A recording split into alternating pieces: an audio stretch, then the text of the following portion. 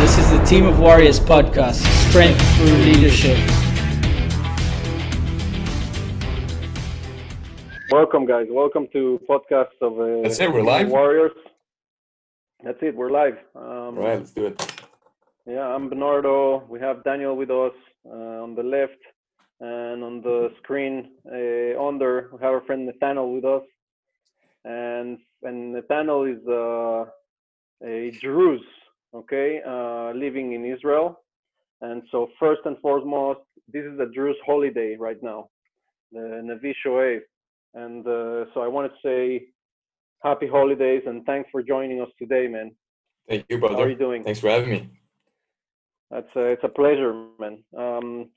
So for those of you who don't know, the Druze community in Israel is a minority.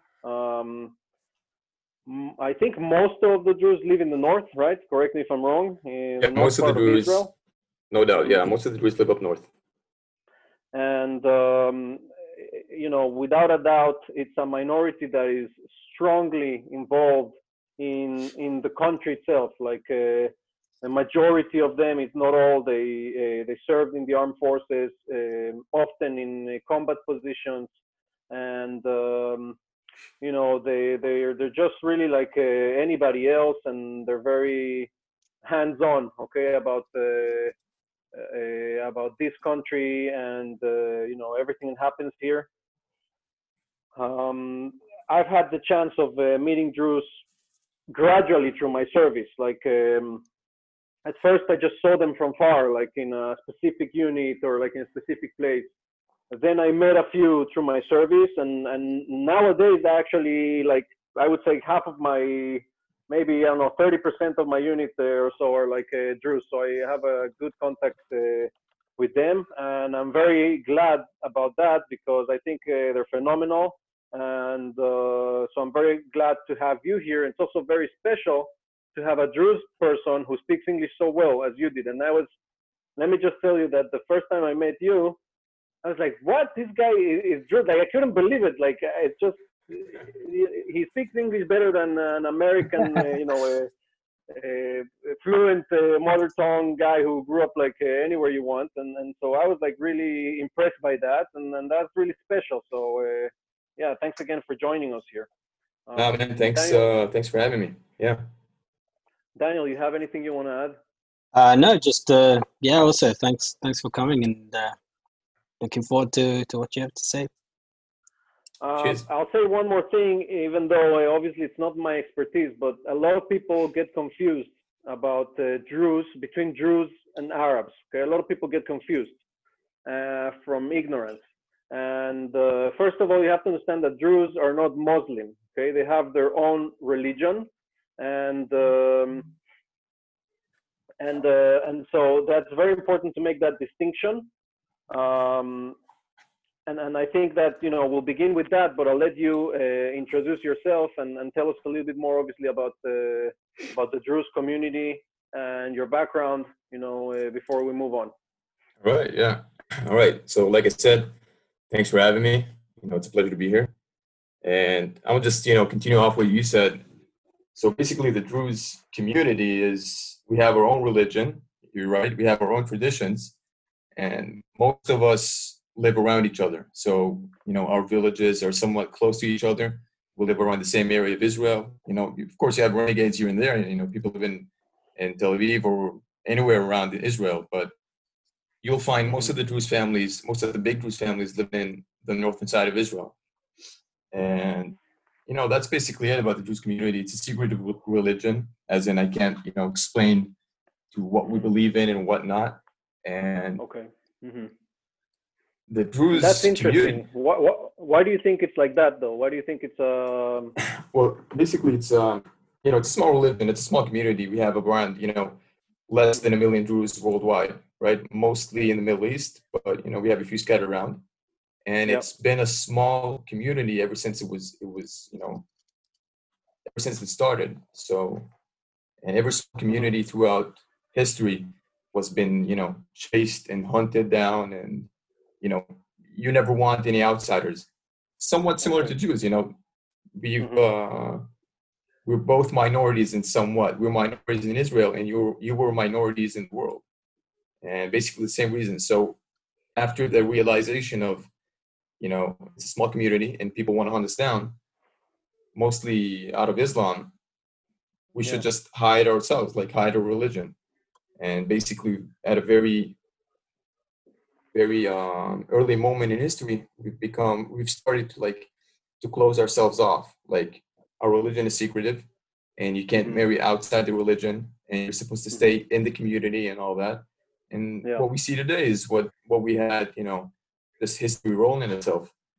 And as a result of all that happened, throughout the last about 1,000 years, if you look back 100 years ago, Druze were still being, chased around and slaughtered in Syria and Lebanon, different parts of the world and all that. And that's basically the reason we stuck with it. Interesting. Yeah. But about Druze villages. So I grew up in a Druze village, like I said. And if anybody wants to dive in deeper on Druze, it's just look it up on Google, whatnot, or ask around, you'll find something. But like I said, it's a small community, and that dials down into being an even smaller community when you're talking about the village you live in. Like everybody knows everybody, and you got big families, and your neighbors are your cousins. So that kind of, at first that sounds like a tight-knit community, but it's in reality it's a bit different. That small place, you have no actual privacy, and that's for the good and the bad of it. After a while, that becomes kind of envious, like a menacing, envious environment. Like you reach a point where if you do something good, you don't want other people knowing about it because they just envy you so much, and they will go to different lengths to tackle you.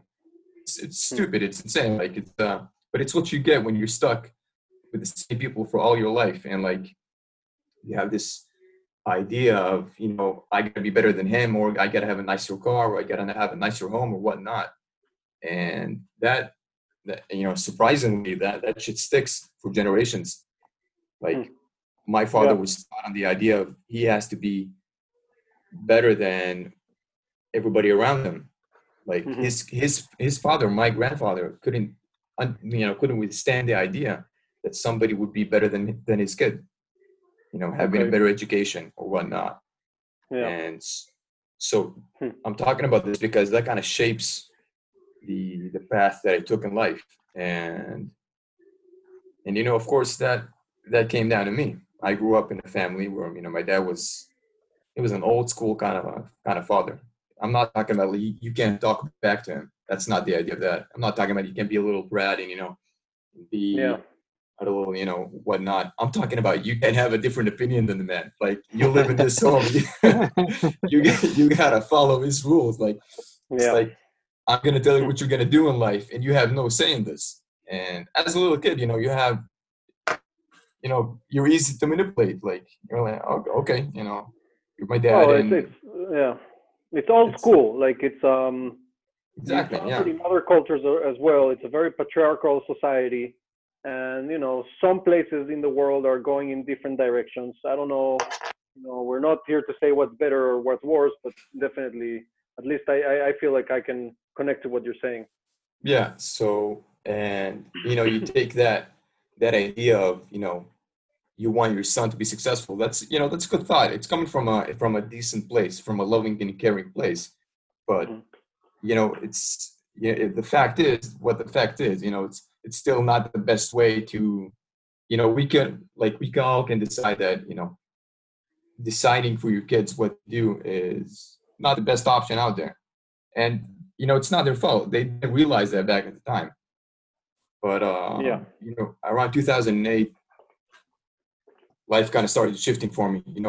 I had a few occasions in life that kind of made me grow up a lot faster than I was supposed to. And I realized, I came to the conclusion that I didn't want to stay around, in this place or in this environment for very long. So just, started taking the steps to step out. And that's basically, I knew what I wanted and what was destined for me by my family and environment or whatnot were two different things. Like I was good at school, had good grades. I was a little smart, you know, shy kid. I was, you know, everybody liked me, a bit of a nerd and all that. So I had all the criteria to go ahead and study and get my BA and go find a good job, you know, like an engineer and whatnot, or a lawyer, or like they had their own specific criteria for success. Like you don't have a BA, you're not successful. Like you're wrong. Yeah. Not. Yeah, and that's this really old school thing that studies equals success. When nowadays, actually, you can see how the richest people in the world like didn't even go to college, basically, Exactly. and Yeah. universities have become this business where they'll just do anything to come up with a degree or a course and charge you a lot of money for it. Exactly. So no, I didn't realize that back when I was a kid. I just realized that this wasn't for me. Like I said, growing up, it's a very small community, and we didn't have, you know, we had TV and all that, but we didn't have, you know, any consoles or whatnot. And we used to play around, you know, outside in the mud, throwing rocks, not rocks, but lemons. Because when I say when I say throwing rocks, that sounds like that gives a bad context. But and I was a little like I was addicted to anything military related. Like even since I was 8, basically, I was, you know, Black Hawk Down. I used to watch that shit on repeat like every day. Anything that had a military stamp on it, any clothing that had like camouflage on it, or like a military USMC cap, anything, Awesome. I would just wear that and you know, I would play GI Joe in the neighborhood, and I would gather all the kids around and like recruit them and give them selection and like be their own. I used to like I had like an antenna that I put on my bike, and I broke that antenna down, and I used to smack them with that antenna, like, you know, like you see in movies. That's awesome, yeah. And like The make them sergeant, walk in right formation. away. He was a drill Yeah. sergeant from a very young age. That's amazing, man. And I swear, and you know, I found my mom did this to me like a few years back. She found a small, like a piece of paper, like A4 paper, right, with like little boxes drawn on it, and she explained that this was me drawing a map of an HVT target being held hostage, you know, in one of the houses. And I used to give briefings to the guys, you know, in the neighborhood. And we used to go around on missions and like steal lemons from the lemon tree from the neighbor. Yeah. So, you know, everybody thought that like this, you know, it's just a kid, you know, that wants to play G.I. Joe. But, you know, like I said, after 2008, I realized that where I was walking towards to and what I wanted to do was different. So, you know, I stepped out of my community, and that was a bit frowned upon at the beginning, at least. Because what was frowned upon? You know, the fact that I was stepping out to pursue a military career. Oh, okay. Like you mean like at the point where you decided to do officer's course? No, I'm not talking about that. I'm talking about like going to a different school, like going to a military style school. Oh, okay, yeah. I get it. Okay, like towards recruitment, like you were already taking steps to prepare yourself to do the best you can. Exactly. And cool. These kind of schools that you got to prepare for, and you got to like pass somewhat of selection beforehand. And I had to calculate my steps because I knew I was coming at a disadvantage, because I know that my schools, like the education that I got is, you know, it's not good. You know, it's not good especially like looking around your competition, like everybody else that wants to go to that specific school. I had to catch up real quick. And so I went for like a different school. It was my first time stepping out of the village. Yeah, it was like a big thing. Yeah. And I was still a kid, and I didn't know proper Hebrew. So I would go to class and just sit around like a fucking idiot, you know, pardon my French. I would just stare at the teacher and understand jack shit and somewhat try to make up what's going on. Anything that was English related or math related, I kind of picked up really quick, you know. But all the Hebrew thing was everything that wasn't math or English was a big pain in the butt. It was like a big challenge. So, your English, you're self-taught English to the level that you have, or is there something that happened that you learned English so well? No, both English and Hebrew. I just pick up languages pretty quickly. So That's a great skill. Yeah. yeah. So after half a year, in that school, I was, failing constantly. But after about 4 or 6 months, I kind of picked things up, and things started going better for me. And I started, placing my steps, and I went to the school that I wanted to go to. And like I said, it's frowned upon, but yet again, it's a big challenge for the individual itself. Like anybody that wanted to step out, I would wake up every morning for one full year. I would wake up every morning at 5 a.m. and walk 45 minutes to the nearest bus stop and take a 1 hour bus for a 1 hour train. Yeah, and another 45-minute walk. And I had to do that, every day, both ways, like back and forth. And well, what's amazing is that this is something that was your conscious decision to make. And I think that already sets you apart from a lot of people. We live in a world where there's people who can't, like, for example, let alone do something that other people tell them not to do. But for example, I don't want to offend anybody, but I see like there's people who can't stop, for example, talking to their family or their parents like 3-4 times a day as adults. Okay, I'm not talking about a kid. I'm talking about an adult, and it's fine. It's totally fine. But usually these are people who, they tell you, yeah, of course I could. I don't know. They have everything to go and succeed somewhere in another city, even in the same country, but they don't want to move because they just can't see themselves away from their family, right? In what is clearly not really away in our standards of, what that means. But people are scared of change, and it's only a handful of people that are willing to do something when everybody else tells them not to do it, and especially at a young age. So that's like remarkable, in my opinion.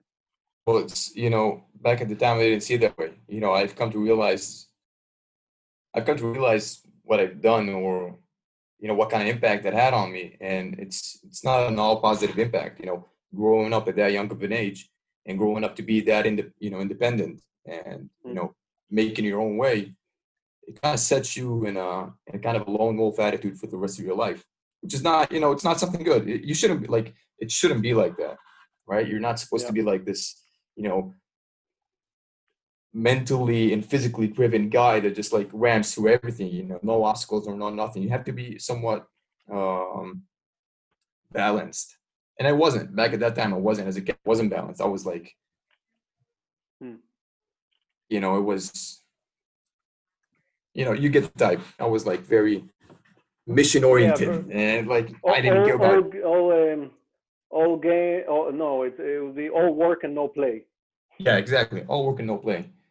Yeah. So anyways, I think that's a big deal. Like that's something that it's hard to talk about it. I find myself sometimes like going in that direction, but I try to push myself back to being also human and vulnerable and social and like funny, because that is also necessary in order to work with others, right? Like when others, and especially I think now that you're in a leadership position, you probably see that too. Like the minute you're all work and no play, suddenly people, they're reluctant about a lot of the things that, or scared of you, or they won't do things unless you approve them. Like, let's just say at the leadership level, it can affect initiative greatly. Yeah. And it can also affect, connections and relationships with other people who can help you with things, or other organizations and things of the sort. So definitely that balance is critical also, I think, in my opinion. No doubt about that. Absolutely no doubt about that. So like, it's understandable that at a very young age, I was this sort of machine that I was, not giving 2 fucks about what's standing in the way. But, and obviously I cared about it, but I just didn't come to terms with myself and with my environment that I do care about, like what's difficult for me and what's going on. And that kind of, set the path for me for how I want to behave as a person. And we'll talk, we'll go back about that in a minute. So anyways, I go into high school, do all my stuff. And like I said, frowned upon for the first few years of my life.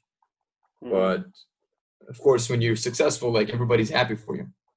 Yeah. Like when you're down, nobody cares. But when you're doing good, people are somewhat happy for you. Love the jungle. Yeah. Yeah. And yeah, basically did high school. Very good time in my life. I wasn't, too much of a bad boy, but I had the balance of getting the teachers to love me, but still doing, still Right. getting into trouble without getting into trouble. And that kind of taught me the balance that I could have. Like, at that age in life, I was like, okay, I can do bad shit and get away with it if I act nice. I don't have to be actually nice, but if I act nice, I can get away with stuff. And that's how I started. Like, that's how I got into the Army. Like, realizing that I wanted to be a team leader or whatnot in Special Forces. Like, I didn't want anything less than Special Forces. Right. And so I came and I studied in a boarding school, like in a military boarding school, where they prepare you for, for the IDF. Yeah. And what they prepared me for and what I got into are somewhat different and similar. Because as a person, what's that? I was going to ask you, were you the only Druze person in that school? So it was separated. It had basically like two schools. You got the boarding school and you got the normal school. So in the boarding school, there was me and one other guy. And in the normal school, it was, there was about 4 or 5 more people, like 4 Druze guys. Okay, yeah. But so, sorry, carry on. No, all good. So anyways, I get in the Army with the idea of, I got to be independent. I got to be, I got to be the best. And this is for everybody that's, waiting to join the IDF. This is, write this down. This is what you need to hear. I had the idea of, being the best and being not a lone wolf, like not being a dickhead, but just being the best and leading in that term would mean good for me, especially in Special Forces where the competition is great. And, if you don't work hard, you're not going to make it. You're not going to make the cut. Right. So, of course, there's a balance to selection, like Gibush, and a balance to, like, training, like Maslul and Akhshara and all that. Yeah. So stepping out of the Gibush, I did very good. I was graded first. 400 guys. After 7 months, after 7 months after the selection, I found out that I was the top of the Gibush, like graded actually first. And that was, that's a big thing for me. A big booster. Yeah. Yeah, it's a big thing one, for your ego, and 2, to your personality, because I'm walking around, being the best, and I'm putting air quotes on it. I'm walking around being the best, being told that I'm the best, and that automatically blocks you off from taking any, from the idea of you could be wrong, or maybe you're not the best, or maybe this is not the best way you can behave. And after, growing up with the team, it took me a while to understand, because I was, if we look back on it in a quick summary, I grew up in an environment where I had to be a lone wolf in order to succeed. And then I went through selection, and being a lone wolf gave me big props and like a big recognition and all that. And then I step on a team, and that's where I realized that, this shit doesn't fly in a team. In a team, like I said, all the guys listening that want to join the IDF, listen to this. If you want to be successful in a team, first you got to be a good team member, and you got to be a good teammate. That's 2 different things. A teammate is a teammate that you care for your teammates, as in you're in a squad, you care for your squad. You're in a bigger team, you care for the bigger team. You put the team first. In a team member means that you as an individual need to be the best you can be. And I'm not talking about only being as a soldier. I'm talking about being the best as you can be as a person. And that goes down into these minor details that you would not even think about. Like, I would be very good at, everything that's operationally related. I was like, I was a good marksman. I was a good runner. I was good in Krav Maga. I was, physically fit. I was a good soldier. I had my shit down to the little details. But I wasn't always the first to step in and like volunteer for a shitty mission. Like, let's say you got to go clean the kitchen, like, kitchen duty. Yeah. I wasn't the first to raise my hand. And I would be in the mentality of being like, I don't want to fucking do that shit. I'm joining Special Forces because I want to, train to kill bad guys and whatnot. But no, Yeah. that's a big mistake for me. Honestly, big mistake, and I came to realize that only after a while. Being a good team member, a good teammate is basically the essence of being successful in a military career, like in being successful anywhere in life. You know, I think that's great advice. I think that's great advice. And, you know, so you said being a team member as opposed to being a teammate.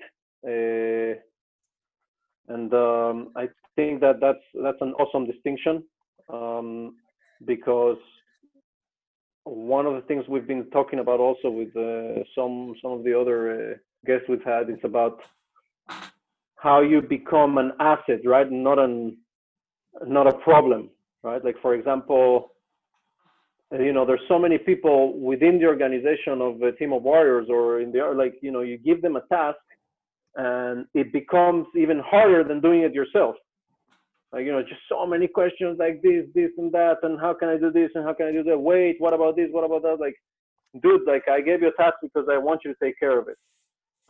Sometimes you see that also with kids that come to Team of Warriors, like they, you know, it's so many questions about everything, and like they need like you to grab them by the hand and take them to do something, because otherwise they can't figure it out, and they like the independence, right?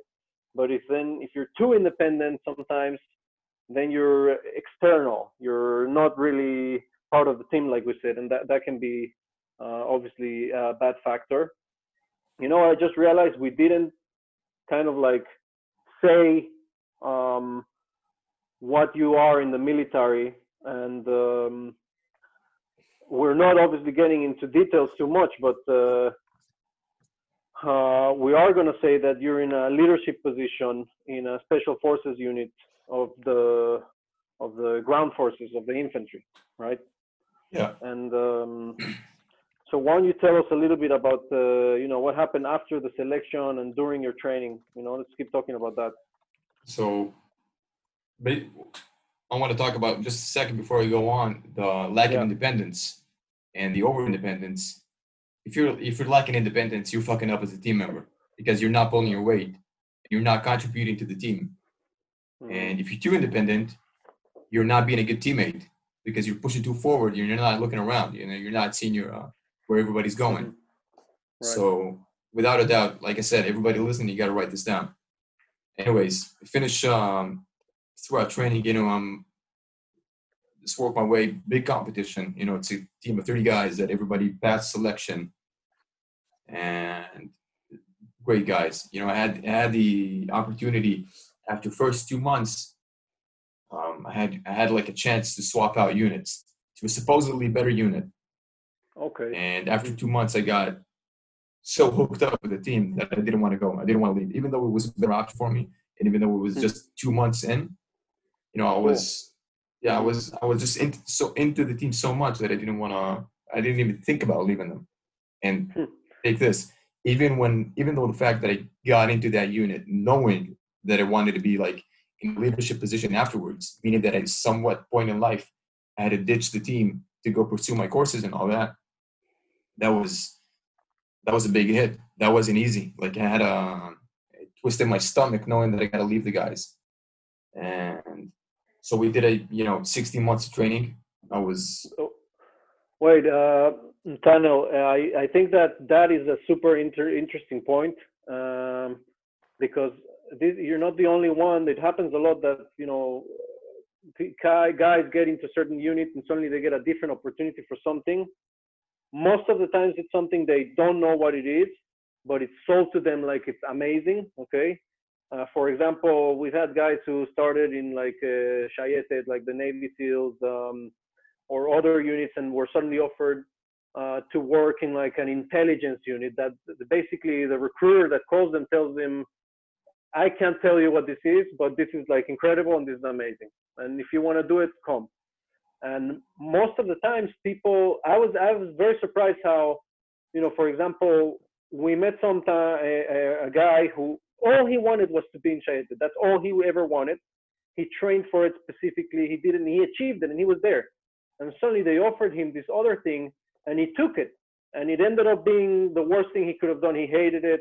and he was out of there like after a month, and then he couldn't go back to his previous unit, which was really bad. But Yeah, that it sucks. surprised me that you took the other decision. And I mean, obviously, I'm not surprised now that I know more about you and how you really are very independent in your thoughts and not affected by external factors. But I think that the reason I want to focus on that is because the majority of us are not like that, in the sense that we're easily affected by other opportunities and things, and how people think that the grass is greener on the other side, and everything that shines might be gold. And so how did you, I mean, you told us that it's because you connected so much to your guides, but like I'm sure you had your doubts. So what made you stick to that decision, even though you had this what seemed to be like a great deal in front of you and an opportunity you didn't want to miss? Well, back at the time, I didn't actually understand. Like, I knew where I was going, and I knew what I was somewhat like. It's similar. Like, we can't tell you what it is, but it's a good job and whatnot or whatever. And I knew like the guidelines of what I was supposed to do, but it didn't feel right. And looking back at it, I just made the decision out of what feels right and what doesn't. Now, this sounds like trusting your instinct and following your gut feeling or whatnot, but it's not exactly like that, because I've talked to people before. Like, before joining the IDF, I've listened to podcasts, not for Tzibet Lochamim, because I don't know if you guys existed back then. I don't think so. But No. Yeah, like, I've done my homework. Like, I've listened and I looked around, and I had a good base to make my decisions. I wasn't just shooting in the dark. Like, I did 1 + 1 out of what I know, and that's basically like. And I said, and of course, there was a risk involved of passing on a great opportunity, but risks are part of it. You can't ignore them. You just got to realize that they're there and take them for what they are. So having a good base of knowledge, like knowing your shit and trusting your instincts, like those two go hand in hand. And if you do those two, even if you make the wrong decision, I'm sure you're not going to regret it, because it's not going to be like a hasty decision or like a not thought out decision. So gather anything you know about everything. Like, listen to everybody. Listen to what anyone has to say. You don't have to take it all. You just got to listen and decide for you, what's good information and what's not. And when you're educated, and I'm putting that in air quotes, then you have a good actual basis to make, those decisions of being in the dark and whatnot. Well, just to add to that, like one of these things that people are getting in the military is this whole brotherhood and the community and your team and everyone that you're with. Now, I know personally from going to commander school and moving to Tafkidim that sometimes, obviously, the unit I was in, the training time's a lot shorter. So there's always this FOMO. So, for example, to leave and go to commander school, to go to officer school, you're always coming into a new team as a new person. So you're sort of joining a group of people that grew up together in the army. The people that you grew up with, you're leaving them, and they're staying together, and they're continuing, and they continue to have their like team meetings on the weekend and hang out with each other. But you've essentially got up and you've left, and you've tried to make sort of a new group that you're Right. a part of. And there's always that FOMO. And I think, I mean, I personally know people who've given up on the chance to go to officer school, given up on the chance to go to commander school, or even to go to special units. I know people who had passed Giboshim within the unit to go to a different unit, chose to come back to the I guess the basic unit in order to be with the people that they'd been in basic training with. I mean, with regards to that FOMO, as someone who, I mean, well, you've been in a few places now. How have you dealt with that? So, like I said, it's I've had friends who passed up on officer school and refused to become team leaders because they wanted to stick with the team. And short term, if you look at it, you're right. You're sticking with the team and you're continuing on as a team member, and you're with your guys, and that's fun.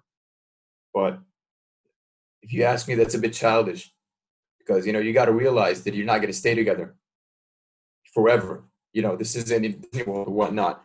Some point in life, you're going to leave that team. And if you can have the opportunity to, you yourself, if you're fit, if you're cut out for it, and your profile fits the profile of a team member or of a team leader, and you're passing up that opportunity, in the long term, that's a mistake. You're taking away a good chance of having a better team in Special Forces a year from now, 2 years from now, because you were thinking about you and your team. So, right, you got to be like, if I decided to go at that phase in my career, 2 months after I started, I got into the team, the biggest effect it would have on the team is me getting out of the team, right? So it's not like I cut out a big chunk of their future. It's still the beginning. We're still in a not so sensitive phase in training. Like people were getting out of the team because they were getting kicked out, and they again wouldn't having that big of an impact on the team. That's different from passing up officer school. Like if they come up to you and say, like if the IDF comes up to you and says, look, you're fit for it. You're qualified to be a team leader. And we think you'd be a pretty damn good one. And you yourself believe that you could be a good one, but you decide not to go because you want to stay with the team. Grow up. Like seriously, I'm saying this in a bit of aggressive tone. It's because I've seen outstanding men, just outstanding, amazing people, just passing up on the opportunity of making the IDF better. Like every good CEO or every good team leader has an impact on the whole of the IDF or on the ground forces or whatnot. And passing up something like that just because, you want to stick with the guys. It's, stick with the guys on the weekend, man. But, don't affect a different team in a year from now or 2 years from now because of because of that friendship. And it sucks. It sucks. I came prepared, man. I got 3 years of preparation, and it was rough as a motherfucker to leave the guys. Yeah. It's like ripping off a bandage, like quick, fast. Doesn't matter. It's like too big of a bandage to rip it off as fast. It's going to hurt no matter what, but it's worth it, man. It's for the bigger good. It's for a greater cause. Well, to follow up to that question, I'll bring a question that comes up often in our community, at least in the Team of Warriors community, is there's a lot of like sexy courses in the Army, right? There's like sniper school, and there's going to, all sorts of other courses that not everyone in the team is able to do. Taking into account that often someone that is fit to go to one of these schools might have a better opportunity going to commander school, becoming an officer. If you have any tips or anything as someone who's been to some of these schools, for people that, for example, we have, people in the community who really, really want a specific course. Let's say they really, no matter what, want to be a chovesh. As a random example. And they're willing to do anything to be a medic, and they're willing to do anything to go to that course. Even if it means sacrificing other courses or giving up, especially on leadership courses. What do you have to say about that? So that's tricky because some courses are offered at the beginning of training, as in medic school or whatnot. You can only go to medic school 3 months after you're into training. And after 3 months, it's very difficult to decide whether you're if you're cut out to be a team leader or go to commander school, whatnot. So you don't exactly know if you might make the cut to commander school or not, but you do for sure know like that you could be a medic. So that's a tricky spot to be in for, Yeah. Honesty is a big thing for me. So if you're at that point, if you're contemplating whether you want to be a medic or a team leader or whatnot, first ask yourself, what do you want more? But not in the sexy way of, I'm a medic in Special Forces, that sounds so sexy, and I'm a sniper in Special Forces. That sounds so good. Not in the childish, dumb way of asking what you want, but like who I am, what am I capable of, what I want, what do I want to achieve, what do I want to contribute, and what do I think am I cut out for? And not just that. And after that, you got to ask your commanders, what do they think you're cut out for? Commanders are guys with, like, I'm talking about like staff sergeants or NCOs, like Samalim, Makim, like squad leaders or team leaders or Mafkatzim, and company officers or whatnot, they went through that phase that you're going through right now. So every unit is different, of course, but these are experienced guys that want the best for the unit and for the team. And if you could be good for the unit or the team, they'll let you know. They'll be like, all right, don't go through medic school. We want you as a team leader. Yeah. But if you're a spoiled little brat who thinks he deserves everything, and he goes on deciding what's best for him without looking, left and right, you're gonna get the same response. Fuck you. Go be a runway model or whatnot. Like, go run your own show. Sell chicken. So how about you tell us a little bit more about your training? I know that in this, I was once in a unit like this. The training is very intense, very long, and very stressful. Tell us a little bit more about that period, okay? Before we move on to more of like, the what happened afterwards, because you also, you have a long story of what happened after training. Right. So basically, like I said, during training, 16 months, good time. I was, I've done good. I was a good, I like to believe that I was a good teammate and I was a good team member. And, that set me on a very specific, like I knew 8 months after I started training, I knew that I was destined to go to commander school and to be an officer and whatnot. And that's exactly what I wanted. So, I got what I wanted basically. Didn't go through any special training throughout, I just did the basic commander destined training through training.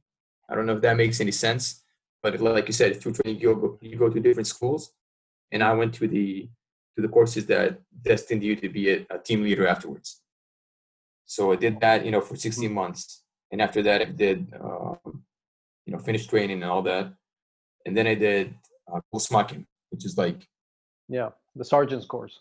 Sergeant's course, exactly, yeah. Did that for 4 months and done pretty good. It was my first time stepping out of the unit, which means it was the first time I could walk around without a timer running on my watch or, not having to shit in like 3 minutes. And, I could eat as much as I wanted there in the chow hall without, being rushed off. And I could buy a Coke afterwards. So it was like a very big relief after that. And 4 months of that was a good time. A lot of fun. And straight after that, I was offered to go straight into officer school, like straight through Badr. And at first I didn't want it. First I was like, I'm going to take my time. I'm going to do one job as a sergeant, at least like 4 months as a sergeant. And then I'll go to officer school. Doesn't matter. But they were like, we want you as a team leader as fast as possible.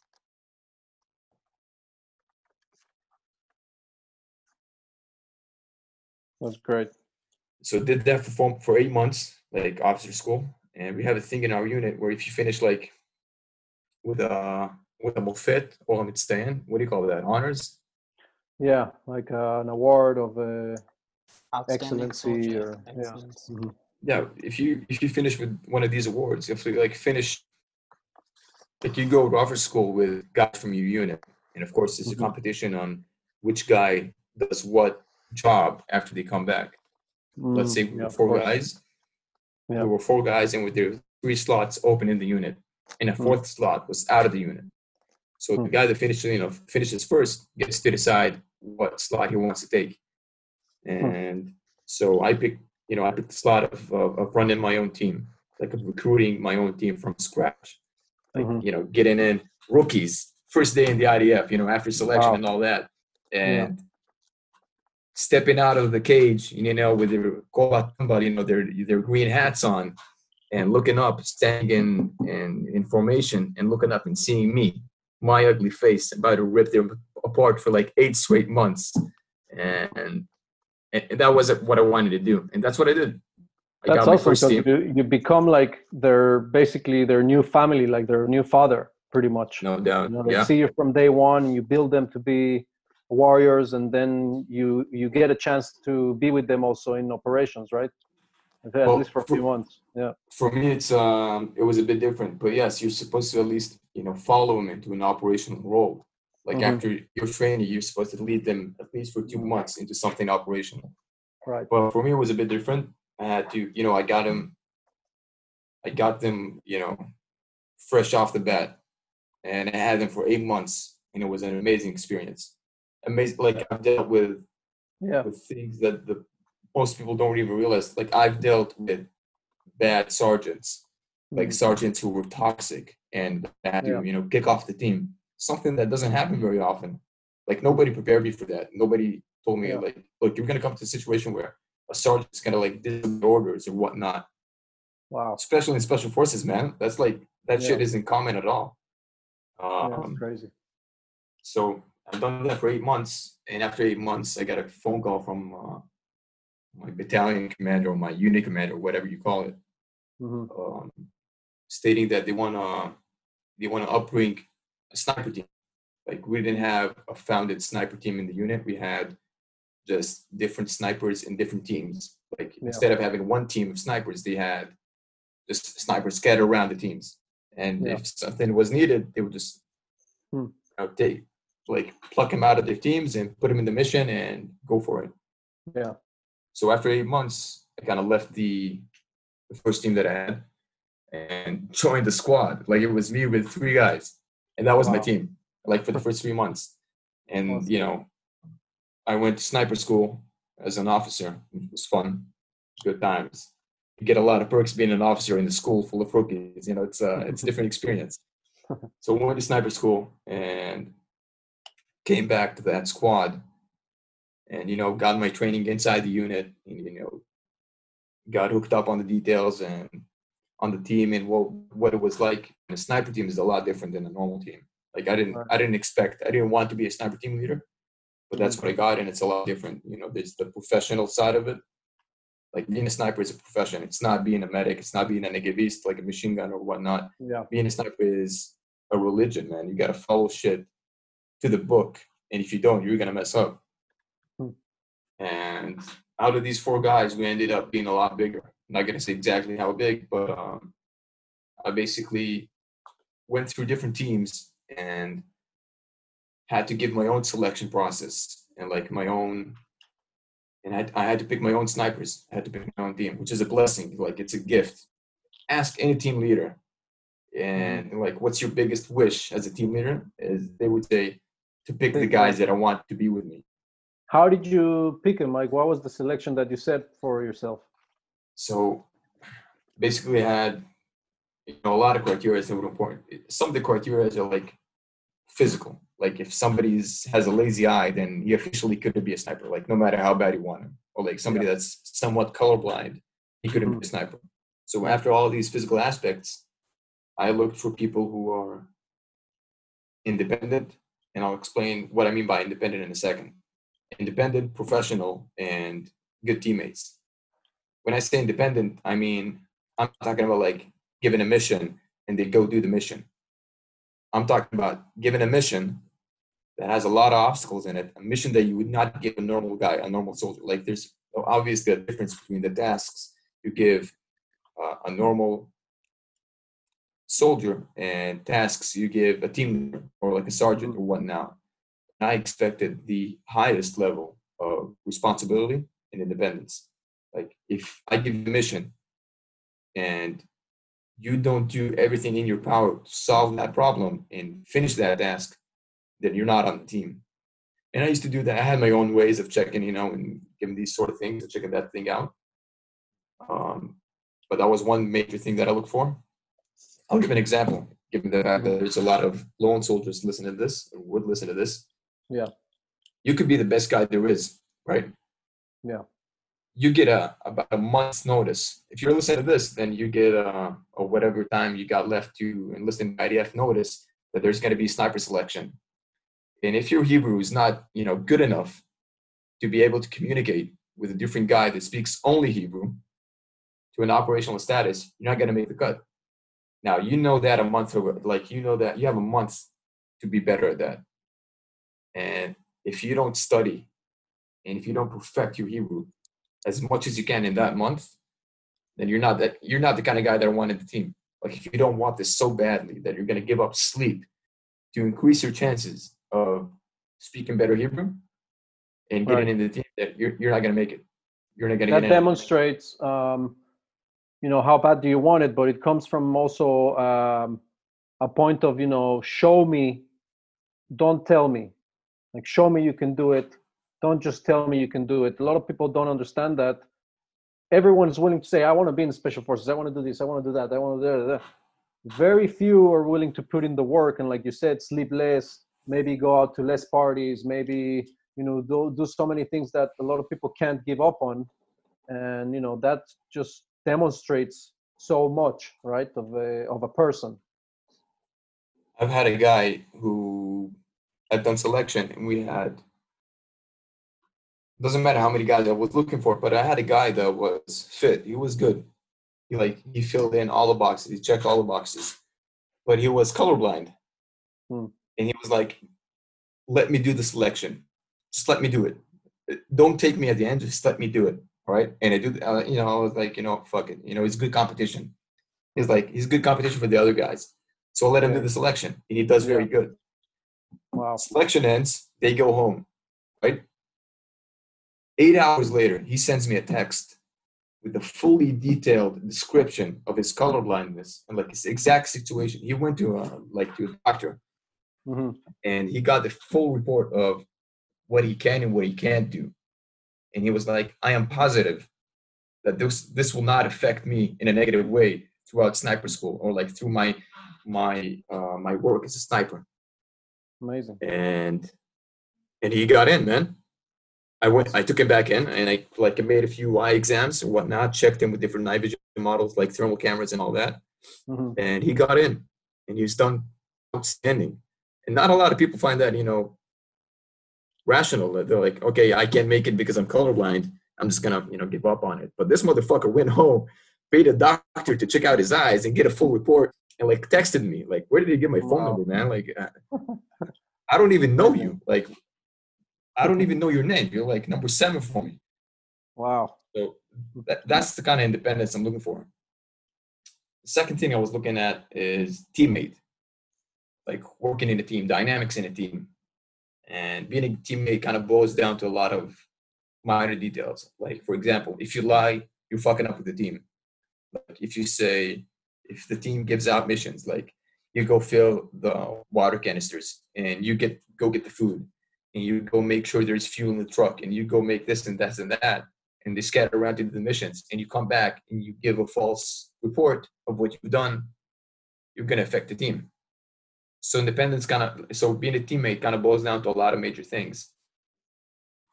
And I don't have to go into details about the whole selection process or what I was looking for, but these 2 major things kind of gave you the idea of what I was looking for. You got to be independent, you got to be good mate, you got to be professional, you got to be fit, and you got to do the best work you can. And sounds a lot easier than done. A lot of people. So you got your team together, and then what happened? Basically, did about 18 months of being a sniper team leader. At that time, it was the whole riots on the Gaza border. It was just starting. Wow. And that's a big that's a big thing for snipers. And during the first 3 months of these riots and whatnot, we were running. Nice voice crack. We were running a preparation for a different op. It took us 4 months. And never in my life I've thought that leading a team in 4 months of preparations. It sounds sexy and it sounds easy. That's but hard. when you do the same thing for 4 months straight, and we had to sleep, we had our days we used to sleep throughout the day and train throughout the night. So we used to wake up at 8 p.m., train till wow, 11 a.m. and go back to sleep.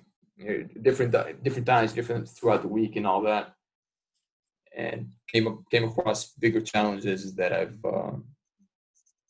expected. Wow. You have everything. It's funny because nobody expected that, but it happened as quickly as it, it just happened like anything else. Like you're in special forces, you got a kick-ass job, you made selection for snipers, and now you're working on this secret scroll shit kind of op that requires 4 months of training. Like life is a dream, right? But 3 months in, it's not, it's not as dreamy as it sounds like. You're fucking sick and tired of it, man. You're sick and tired of living in the dark for like 3 months. It's insane. You're sick and tired of training so intensively, so much. But that's when the selection process comes in. That's when being independent is not not like an extra bonus. It's like a habit. Like I don't give a fuck if you're tired, if you're hungry, if you're sick of it. If you got to do something, I know that you're gonna do it. And if you don't, you're just not gonna stay on the team. It's as easy as that. Or somebody's gonna get affected on the team, or somebody's gonna get hurt on the team. So did that, 4 months of that. Then had the whole riots on the Gaza border, and at least 2 operations a week. In Ayosh, Judea, and Samaria, and all that. So nothing was stable. Like every week was different from the week before. Like we had weeks where we'd be like 2 days up north, 2 days down south, 2 days in the middle of Israel. Wow. Next week we're like a week up north, then, call back from home to go down south again. It was just a big mess, big mess. But it's amazing opportunity. It was the best job I've ever had. Like it was awesome. the best time of my life. Honestly, the best time of my life. Biggest privilege. Really, yeah. That's really awesome, man. So that was 18 months. What did you do after that? Well, after 18 months of running with the sniper team, I basically had to leave them to go on forward with my life. I had to go on different schools and do different shit. And that's what I'm doing right now. I'm like in a second phase or a third phase or whatever you call it. Okay, cool. That's great. So let me try to connect a little bit what you've done and who you are with the concepts that we want to talk about on this podcast and for the Team of Warriors community. And as many of you know, they're, like you mentioned, also lone soldiers or immigrants, right? Youth at risk. There are many times minorities themselves in the terms of like military, of going into units, of doing a selection, of going through training. And I think you as the Druze, who is, which is a small percentage, okay, of the soldiers that joined the IDF, you've experienced that too, as being a minority. And basically, like I said, I believe that minorities come to a selection or a training process with a handicap because they are a minority. And so I would like to hear your thoughts about it a little bit and see what you can tell us about that that can help maybe those listeners who are going to be in similar situations. So to sum this up before I even start, nobody gives a flying fuck where you're from or who you are or what your last name is, what God you pray to, as long as you put in the work.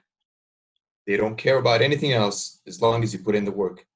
If you have no disadvantage on any other guy, they absolutely don't care. I'll give an example. So I went through selection with a lot of Druze guys, and they came unprepared, as in their Hebrew was messed up. They didn't understand teamwork dynamics. They didn't understand leadership. They didn't understand the concept of, discipline. Because they grew up in a different, environment, sure. But those are things that you need to understand before you step into selection or whatnot. And they came out and they were like, oh, they didn't accept me because I'm Druze. That's not true. They didn't accept you because you're not good enough.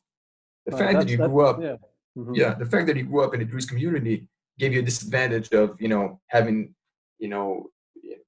less than good Hebrew. That's right. You know, nobody's taking that away from you.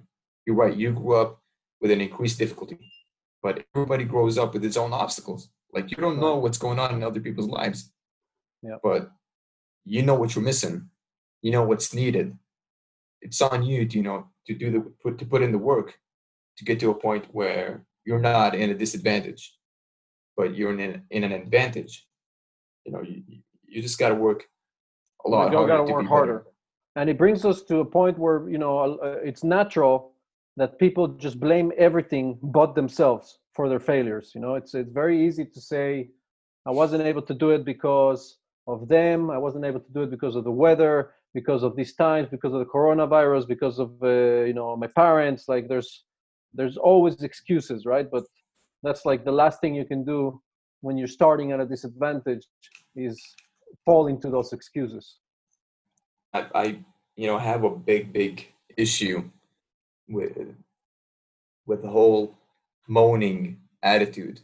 You know what I mean? When you know what I'm talking about? Like, it's to extreme measure. Like, I used to hate it when people used to moan, like with body carries, right? Just the idea of somebody moaning out of, you know, it's normal. Like, I'm not gonna hate you for that.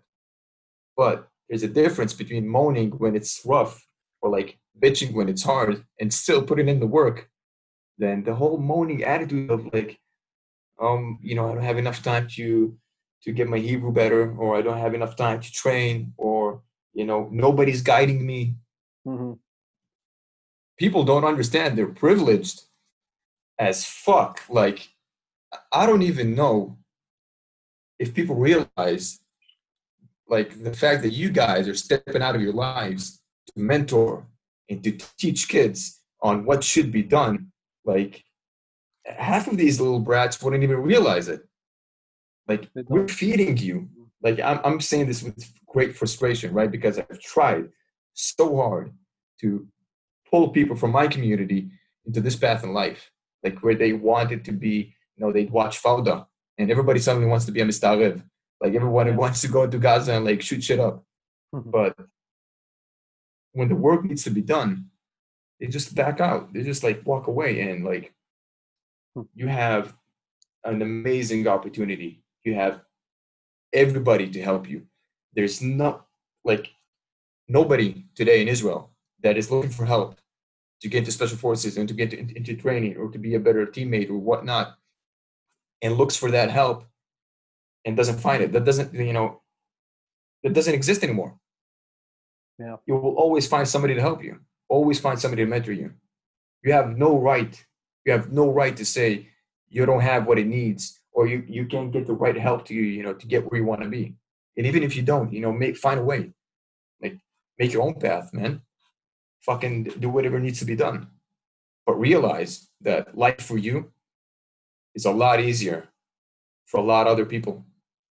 Like, life for other people is a lot more difficult than yours. So, you know, this is it. This is what's going on. This is the situation. Put in the work or don't put in the work. But don't bitch about it if you don't make it.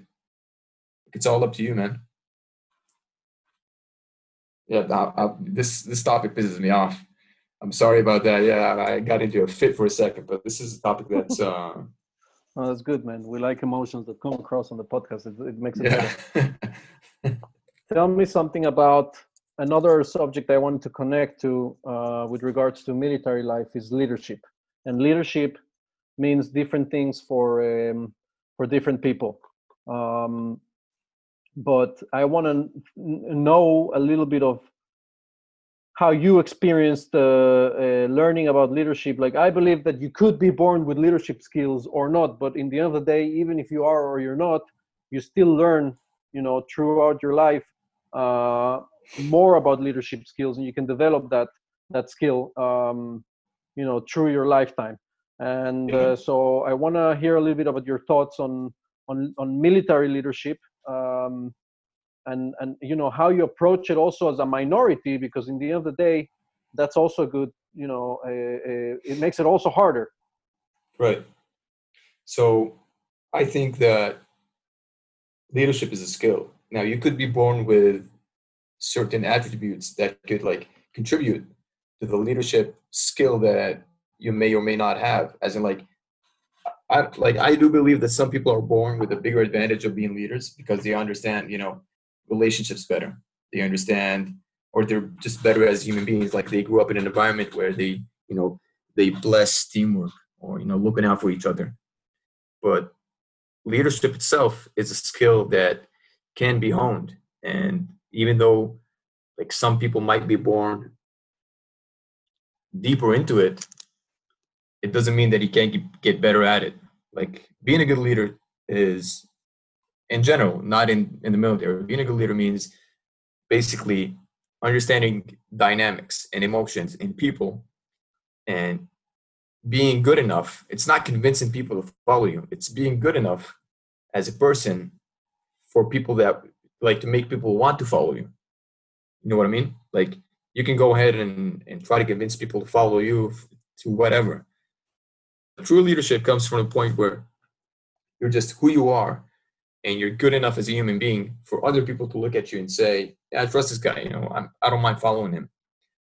Military leadership comes with bigger risks and the extra cost of having to be professional, like having to be a good soldier. Like, you can't be a good military leader without being a good soldier. So if I boil it down, being a good company, like being a good team leader, is basically being the best teammate yourself, being the best team member, and in having these attributes that, understanding team dynamics and understanding people and understanding emotion. But how would you say dugma ishit in English? Like, personal example, or personal example, exactly. Yeah. Or leading by example, you could say. Yeah. Yeah. Tell So me, leading by example is. Yeah. What would be the hardest things you've experienced in two things? One as a teammate and one as a leader. So one as a teammate is Mm-hmm. how to deal with people that, they're good, but they're not a part of the team as they should be. Like, he's a good guy. He's a good marksman. He runs fast. He's good. But again, he's not, like, if there's a mission where somebody has to, like, volunteer for something, I'm not talking about he's not the first to volunteer, but he runs away from that. Like, he gives excuses on why he can't volunteer to go help, do kitchen duty or whatnot.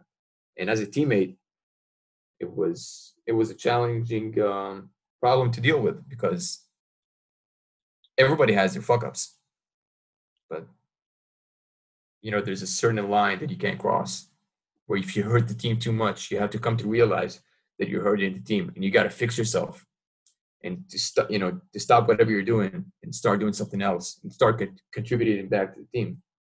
And it's a very delicate position to be in as a teammate, because you don't want to hurt their feelings, because you're good men. They're not bad people.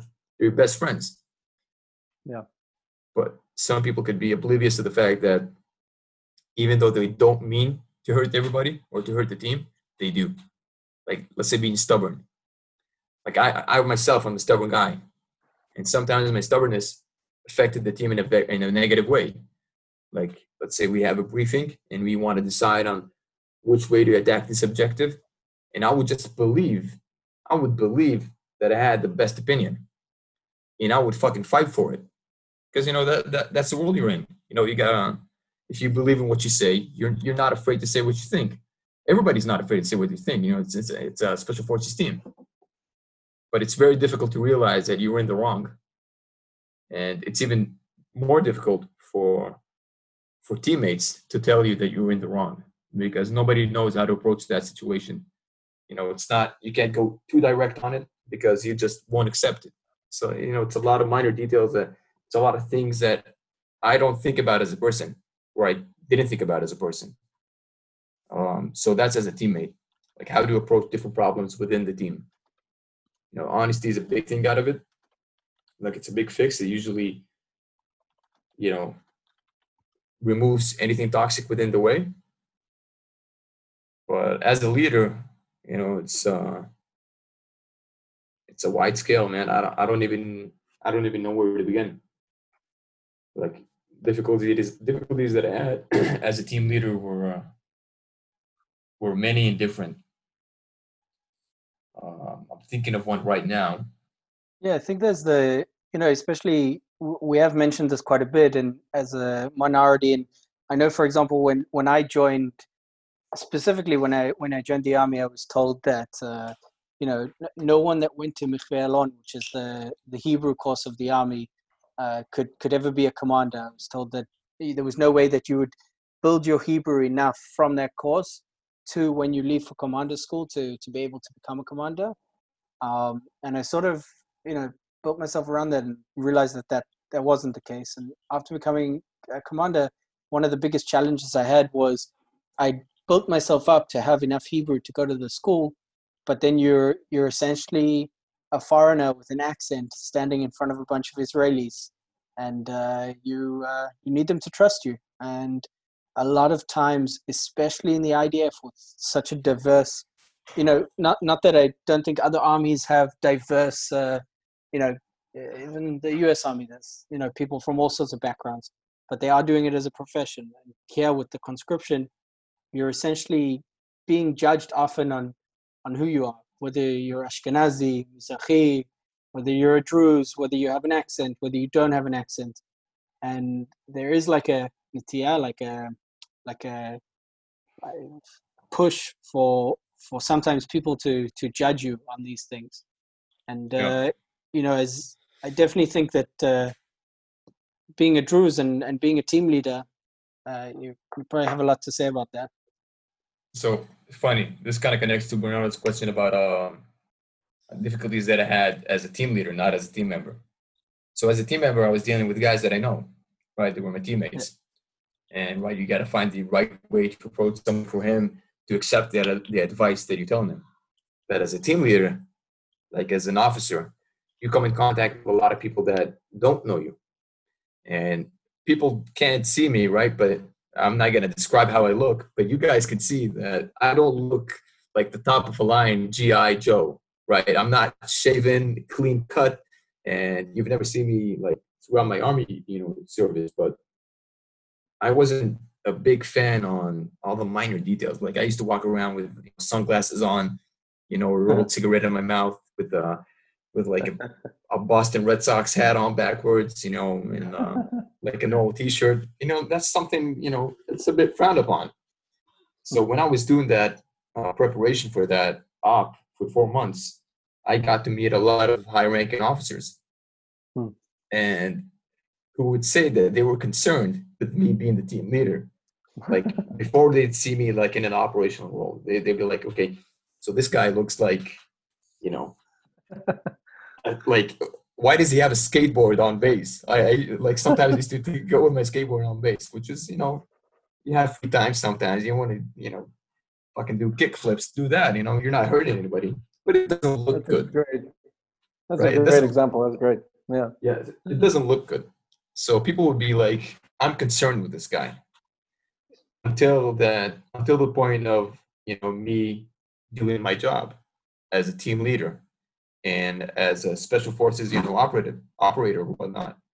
Like the second that I started doing my job, they knew that I knew my shit in the best way possible. They got off my back. Like, and I wasn't convinced that just because I don't fit the profile of your standard top of the line, whatever, it doesn't mean that I'm not putting in the work. If I, for 1 second, don't get me wrong, for 1 second, if I fuck up in my operational role or my leadership role or whatnot, and not just, looking like I don't fit in, if I fuck up for 1 second, blast me, like judge me, tell me exactly where I'm wrong, and I promise you, I will not back off from it. But just because, just because I have my head on backwards doesn't mean I'm a less fit for being a leader. And yeah, a lot of people don't realize that, a lot of high ranking officers, they're like in their 45s, 50s, put a responsibility of like a special op in my hands and looking at me, first impression, it's, it's not very calming. It's not very soothing. Well, but it wouldn't be suiting for you either if you're choosing your team, for example, and suddenly you get a guy who, I don't know, you see him like dressed up in a certain way or doing certain things. Like he would also worry you. It's natural in the end. Yeah, of course.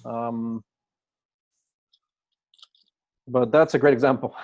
Yeah. I'm glad. That's a good point.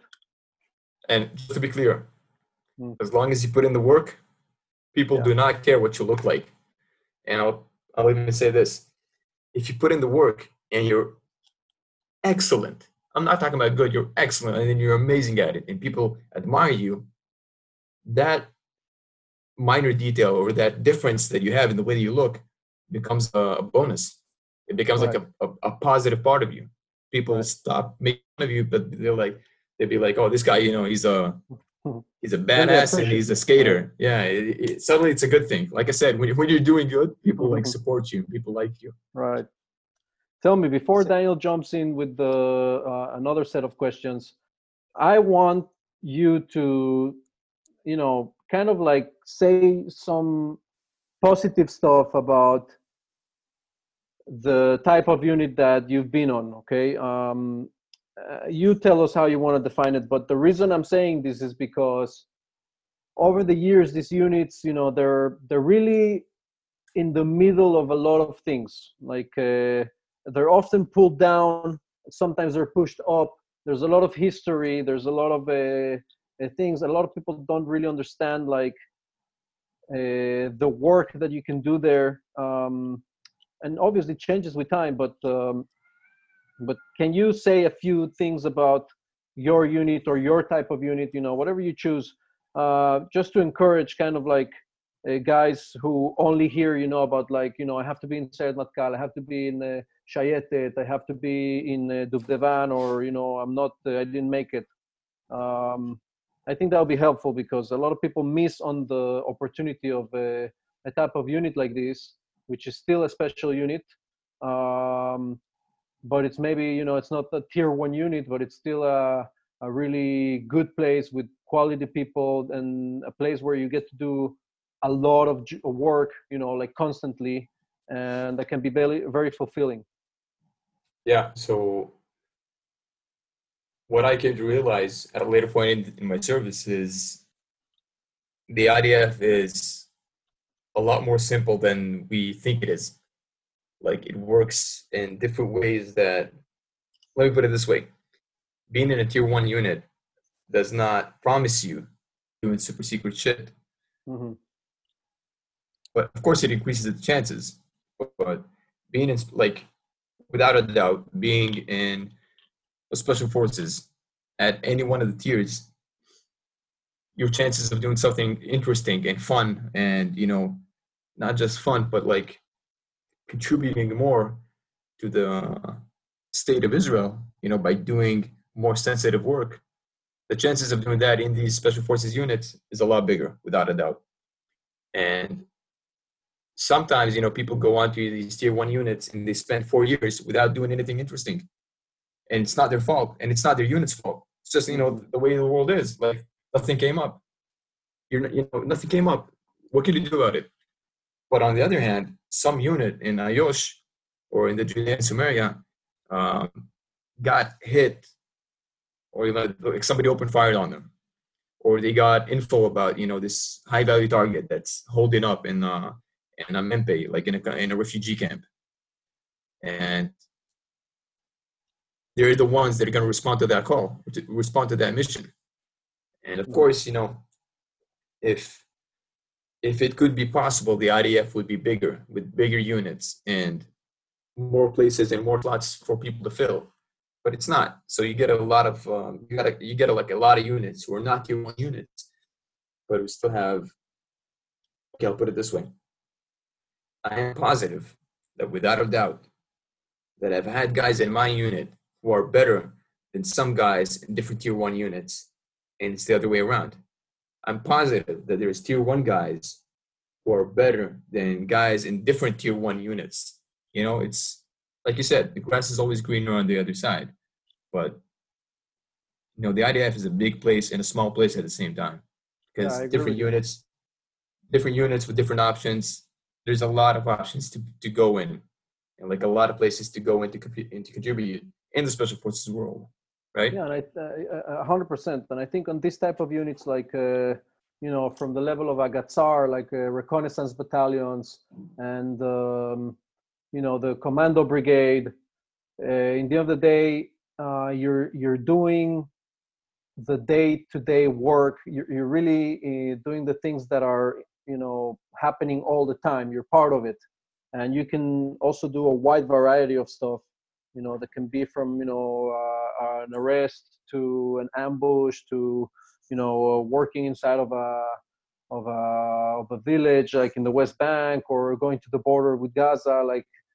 And in a tier 1 unit per se, you're exposed to different things, but as you said, the work is less constant because basically it's more specialized, and oftentimes it's also waiting for something, in case it happens, or in case it's needed, or something that could require many years of training for.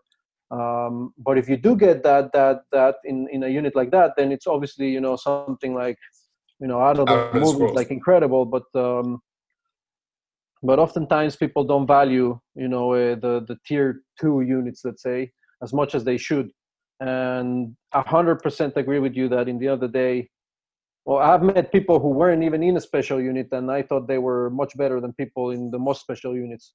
But it's in the other day, there's a lot of things that come into play with that. And 100%, I think people should value more, understand why they want to serve. First of all, what are the things they want to do, and then go for a unit that fits that. For example, intelligence. Like I personally, it took me a long time to understand that I'm not even like remotely interested in things that have to do with intelligence as much as I am with things that have to do with like combat or like urban warfare or things like that. So if you're able to tell yourself, to understand enough about yourself, then that can also guide you into, what's the right place to serve for you, right?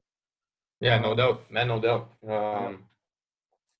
Not everything that shines is gold, and not everything that doesn't shine isn't gold. 100%. Exactly. And I think that takes us into, sort of the conclusion here, where now, we've gone through a lot of the technicalities of your story and what you did.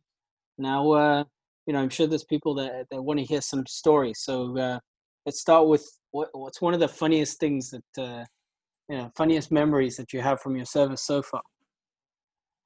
All right. So it's, it's all like small things. Like, I don't know if they would even be funny if I say them right now, but back at the moment, like in the moment, it was like one of the, a lot of memorable things that they used to go on. Like, for example, it's a small, stupid thing, right? But listen to this. We finish an op, and we get out of the hot zone or whatnot. The op went great, very successful. Everybody is happy, and it's dark, of course, and we have our night vision on. Like everybody is standing in a circle, and everybody was with night vision goggles on, and like you can't see who you're exactly talking to, especially with all the face paint and the masks and all that. And I get off, my vehicle and walk towards that debriefing circle, and I spot my friend. He's like he's a good friend of mine, and have this thing where like we kind of like swipe each other's ass crack, like credit cards. It's a thing that everybody does in the army. Like at least you tap somebody on the balls, or like somebody swipe somebody's ass or whatnot. And I'm stepping out of the vehicle, good op, everybody's happy. And I come up to my friend, like with I'm just excited, I'm seeing my friend. And with all my strength, I put the two of my hands together and just like charge at the guy like a Spartan with a spear, and like stick it right up his butt and like swipe and like fish. And the guy jumps like 3 feet in the air, and everybody's in dead silence, like shocked. And I'm like, it wasn't your friend. I'm looking, and it was basically the machat of the Gisara. It's like, I don't know how to explain that. It was like the battalion commander of the whole area that we did the operation in. And like Yeah. 8 hours ago, I was sitting in a meeting with a guy and being like, yeah, don't worry, I got this. You know, I'm the guy leading the team in the op, and I know we're working in your yard and all that. You know, trust me, and everything's good. Oh And man. I just like sexually assaulted this guy, and he's like, "What the fuck are you doing?" And I'm like, "I thought you were somebody else. I'm sorry." Wow, that's a good one, man. I'm surprised you said it wouldn't be funny. That's hilarious, man. It Wow. was, yeah. Everybody, for a while after that, everybody would see me. They would cover their butt, like they would put their hands on their butts and like stay away from me. And I'm like, That's hilarious, man. That's hilarious. That's a good one. we had a lot of shit like that going on, you know. Good times, man. Oh It's good man. times. Oh man. And he didn't say anything about it afterwards. I'm saying, like, right? He wanted to Nah, also. it was like dead silence for like 5 seconds, and I'm like, you know, I didn't say. I was like, I thought it was somebody else, and everybody's like still shocked. Nobody's laughing. You gotta say nobody's laughing. Everybody's petrified. Everybody's scared. Like this guy has, like 3 falafels on his shoulder, man. This is not somebody you want to fuck with. It's a colonel. Yeah, and he turns around like he stares at me for 5 seconds and he turns around to the circle and he's like, right guys, it was a good good work from the sniper team. It was, you know, it was done great. Everything went smooth and all that. And, you know, everybody says what they got to say. And, you know, Right. They say that, you know, a big amount of sexual harassment events are not reported, you know, so they we came back later to the same area, and for at least a few months, the whole thing of me sexually assaulting the high-ranking officer stuck with me, and people were talking like how it's, you know. Anyway, it was funny. You know what's? I think you were lucky that he probably didn't recognize you either. So he was no, man, I was standing next to him, right next to him, and in the debrief, you know, I was the sniper team leader. You know, giving the debrief of I led that op, so it was like me and him face to face. But it was good. The op went good. I'm positive. If the op didn't go good, he would fucking hang me upside down from my nuts. I'm positive about it. That's huge. But, that's a good one. Like I said, you know, be good and everybody will like you no matter what you do. I like that. Yeah, it was a good one. So yeah, so we did speak about some of the challenges and you know, that you faced, especially as an officer.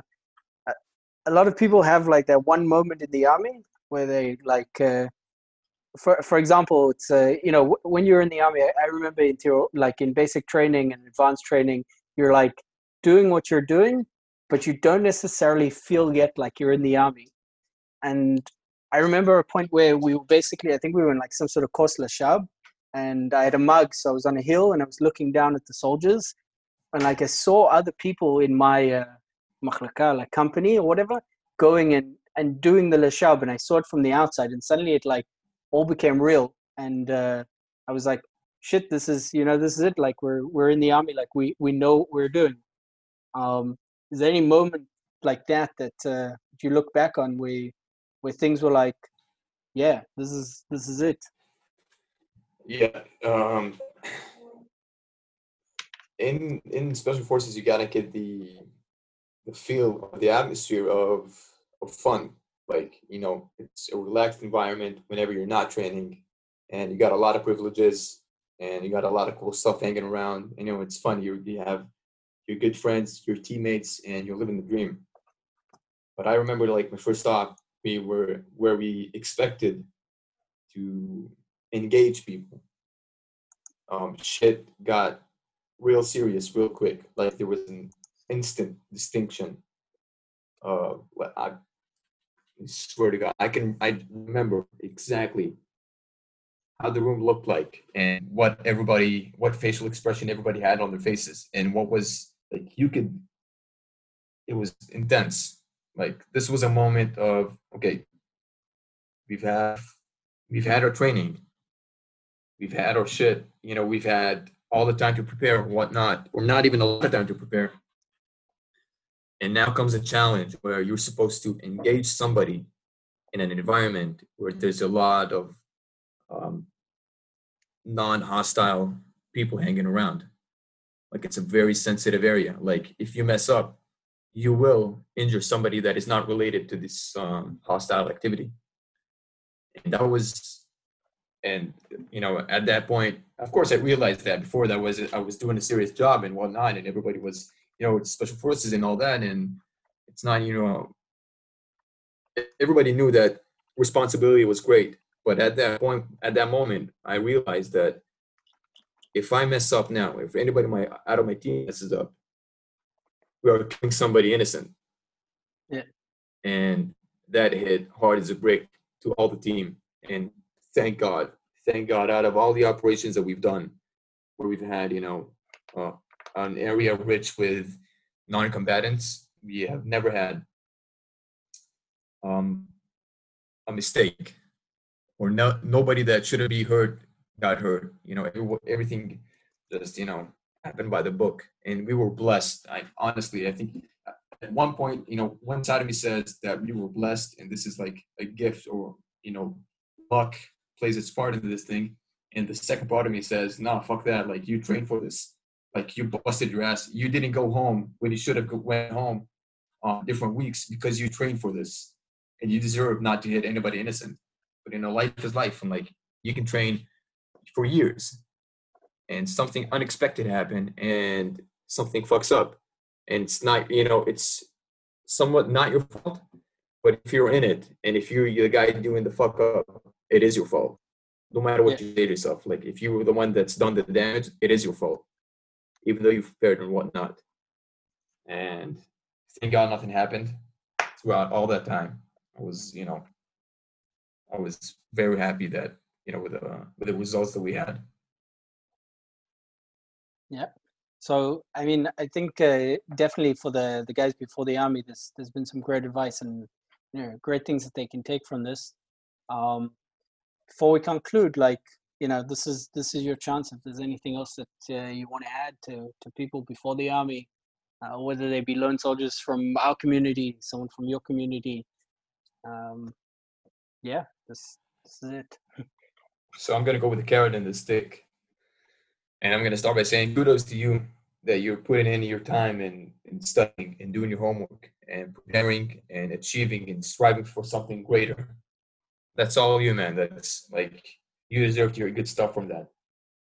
But you have to realize the privilege you have and the help that you can get and the community surrounding you. And you have everything you need to succeed. More than everything. You have more than everything. You have people taking their time to mentor you and teach you and train you. You have to realize that it comes with a big responsibility. You have to prove yourself for them a lot more than you have to prove for yourself. Like, at this point of time, if they put in the effort in you, if like they took the time to train you, you owe it to them partially. You owe that, you owe them at least that. And just be a good teammate, be a good team member. And if you don't know what's going on or you don't know what to do, just ask for help, man. Don't lie, of course. Lying is never an option. And don't be a stuck-up prick. There's always somebody bigger and badder than you, man. Don't feel privileged, or don't feel like you deserve anything more than anybody else. And that's it, man. I think great advice. So basically, like we said, there's been a lot of good things. I think there's a lot of advice here. I definitely enjoyed listening to your story, and I'll pass it over to Bernardo to finish off. Well, I want to say thanks, and I think there was so many interesting stuff that we heard today. Like I said, it's a privilege really to be able to talk to someone like you, with so much independence and initiative and courage and character and leadership and all of the skills that you've demonstrated through your career so far. And dude, I'm hoping that, stay safe these days and keep succeeding, keep kicking ass. And hopefully we'll, what's also fun is that last time we met in person was at the the Kevel, or the Nevi Shuayev area, right, in Right. Israel. Yeah. Yeah. And now it's the holiday, so so that's a good Think about that. Yeah. coincidence. Yeah, but yeah, thanks for participating here. Is there anything you want to mention for links or places or anything like that, or anyone else you want to mention? No, I just want to say Mhm. thank you guys, and it's an honor and a pleasure to be here. And I want to take the time to thank you guys for all the work that you put into the community. It's like, honestly, we're not getting into deep in that, but I understand how difficult that is. Stepping out of your own time and putting in your own work. And sometimes, people they don't even want that help, or like they don't realize the help that you're giving. And hats off to you guys. It's a good chat. I've had fun, and we got to go shooting again someday. Yeah. Quick, man. We gotta get Will some do, will letdown do. race real quick, do. man. When this lockdown's over. Thanks, guys. So Daniel, thank you. Thanks, Thank you guys. Daniel, and we'll talk again soon. All right, have a good weekend.